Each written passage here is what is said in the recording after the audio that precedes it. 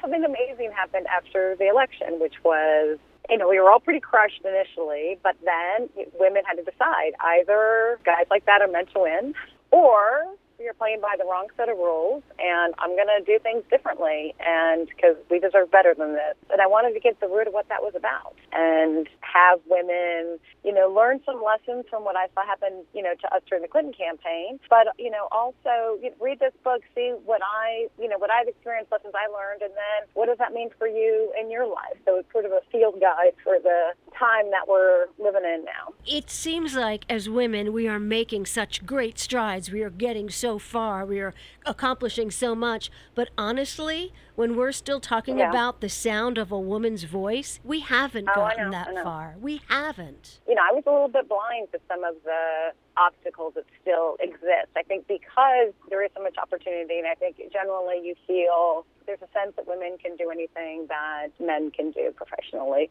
But, what I realized was I was doing great in a man's world.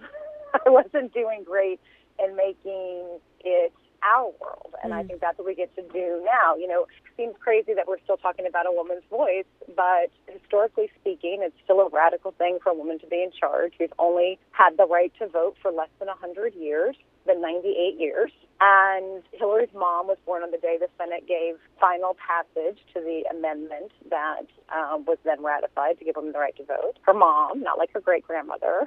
It's recent. Right. And, politics in the workplace have been around for centuries and centuries, and they were created by men, and they grew up to be comfortable places for men to succeed in. So we are still trying to fit in, and I feel like that's what happened with Hillary. We had her fit in a male model, because that's the only model that we had for what it looks like to be president of the United States. And now women get to say, yeah, I can do it the same way a man can. I can do any job just as well as him, but I don't want to. I want to do it the way I want to do it. And, there's not a model for that sometimes, but we get to be the ones that make it. There's a lot of women running for office now, and I want them to read the book and understand when they hear people say, well, you sound a little shrill, or you need to be stronger, or you need to, show us some vulnerability, but don't ever look weak. If that doesn't make sense to you, you are correct.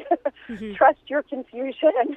That's because there isn't a right way. You are the right way, as you are now, and you are showing us what it looks like for a woman to be leading. And it can be intimidating at first, but I think once you understand that what you're doing is making history, and there aren't models for that, that's an empowering thought. I think one of the things we talk about most on the Shine On show lately is integrating all the parts of yourself into whatever you do. As women, I think we've had to... Yeah, right?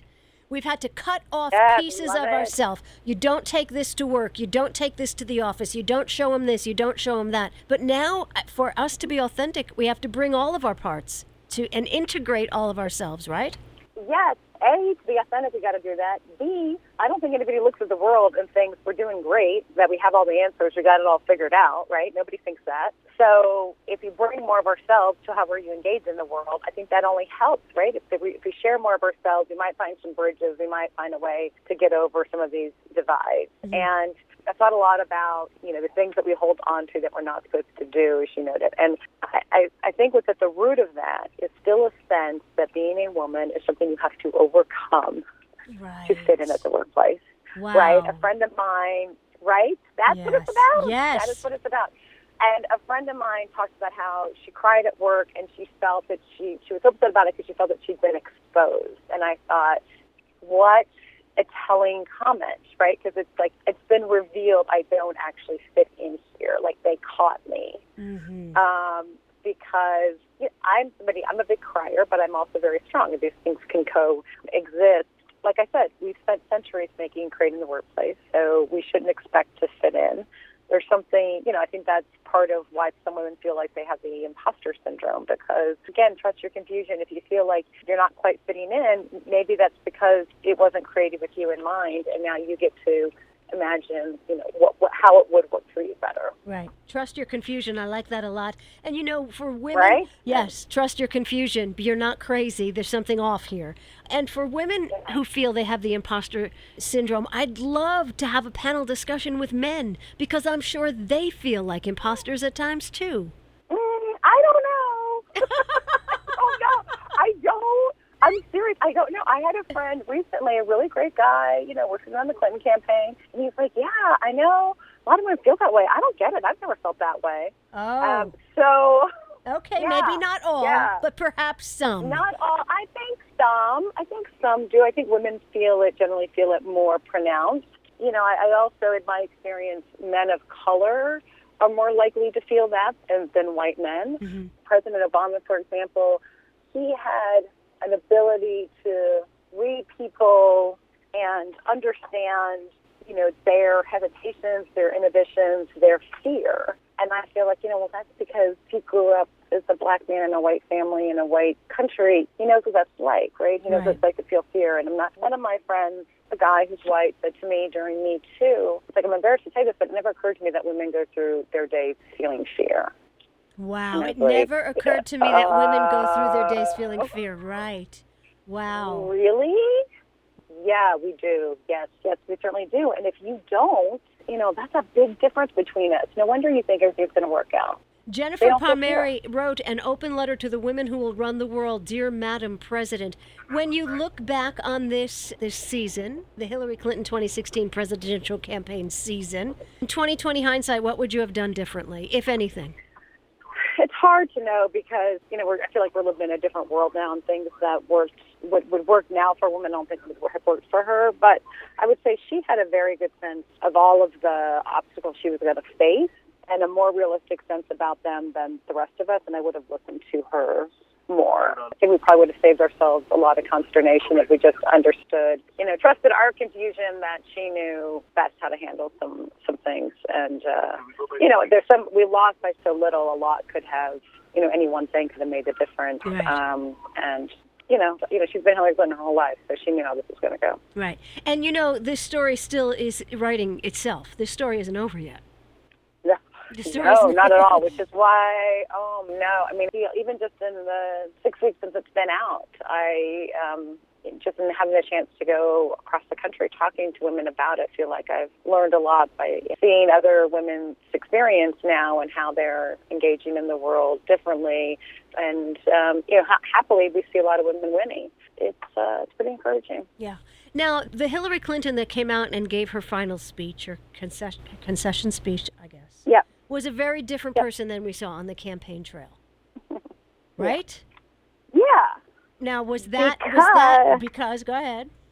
That's because, and everybody loved that, right? Everybody loved the concession speech and said to me, like, why didn't we see this side of her when it mattered? And she was so gracious and selfless. And it's like, yes, because we're comfortable with that, right? We're comfortable with the role of a woman being selfless and putting her interests aside in service of others. And when you're running for president, here are the things you have to say. I want the most powerful job on the planet. Mm-hmm. I am the best person for the most powerful job on the planet, and here are all the reasons why I would be great at the job and the guy I'm running against would be terrible. That's what you have to do. That is the job. That is what you have to do. And that is not easy. That's not a very appealing thing to hear. And it's certainly not a very appealing thing for us to hear from a woman. And, that's why it's not possible to be gracious and selfless when you are in a competition to be the President of the United States. So that's what we got to get over. Yes. I sometimes wonder if the world had been different and women had been in charge for, thousands of years, would elections be different? Would there be a council of women that got together and selected who they believed would be best? Right. as opposed to having these competitive elections that are very ego and me focused. But that ain't the world we're in. So That's what women candidates have to do, and that's what we have to, be willing to hear from a woman. And that the Hillary experience proved that was still a little hard. Right, still a little hard. And I get it now. I couldn't put my finger on it, but you're right. The world is much more comfortable with a woman with her heart on her sleeve, being accommodating. Selfless. Yeah, and it was a really telling thing. We did opinion research about her before the campaign, and what we found that people liked the best about her, their favorite attribute of her, was that she'd been willing to work for President Obama even though he had beat her in the 2008 election. Mm-hmm. I was really surprised by that because I thought, well, first of all, if anybody was being gracious, I thought it was President Obama, right? Mm-hmm. Also, it's not as if being Secretary of State isn't an enormous privilege. It is. So, but what people saw, made me think, wow, you must think she's all about ambition. You must think that's the only thing she's about. If what makes you think well of her is that she was able to put her ambition aside mm-hmm. and to work for her former opponent.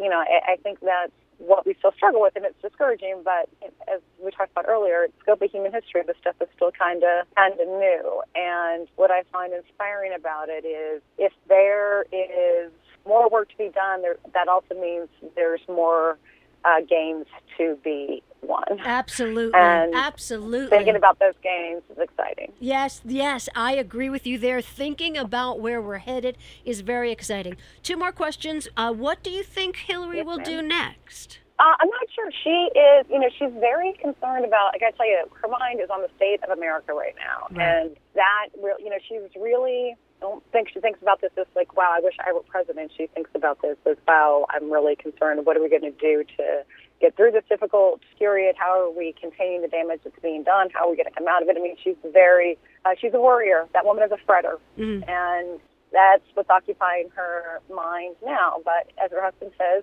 leave Hillary Clinton alone in a place for a month, to come back, it's a better place. Like wow. So, it's so true, so true. Like, what are we going to do about this problem? What are we going to do about that problem? She'll always be working. She'll always be, having a productive role. But I got to say, she is pretty concerned about the state of the world right now. And what are you going to do next? I wrote this book, which I loved, and I really enjoy writing and continue to do that. And I also do work for a great couple of institutions. One is the Emerson Collective, which is Lorraine Powell Jobs' group. They do really great work on education and immigration, criminal justice reform, and then also the Center for American Progress, which is where I'm going to be at their Ideas Conference today. So, wonderful. All right. We'll let you go get to the conference. And where can we go to find out more about you? DearMadamPresidentBook.com. And also I'm going to be at the Scarsdale Library at the evening of June 7th. So it'd be great to see people there, too.